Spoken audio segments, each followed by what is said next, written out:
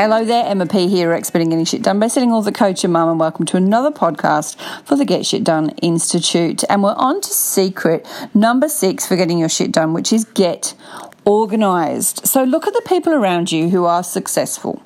What are they doing? Now, I can guarantee you that the most successful people are using diaries and using planners and using calendars or wall planners or whatever that is, because they are organised. So get away from the resistance of, I don't want a diary to tell me what to do. Well, guess what? A diary will keep you organised, keep you focused, and get your shit done. This is a thing you have to do if you want to get organised. Guarantee it.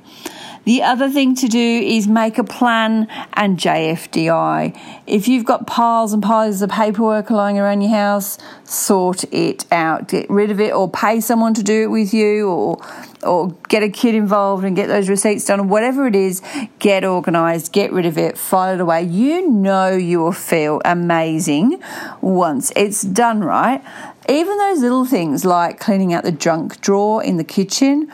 You know how good you feel when you've done one drawer? Imagine how you would feel after you've done a kitchen. And I'm not saying reorganise your entire kitchen. If that's what you want to do, go for it. But we can then, start focusing on things that might not need to be done because we don't want to focus on the big stuff. So my suggestion is you put a timer on and off you go. And I think that's coming up on the next secret. I've just let you in on the next secret already.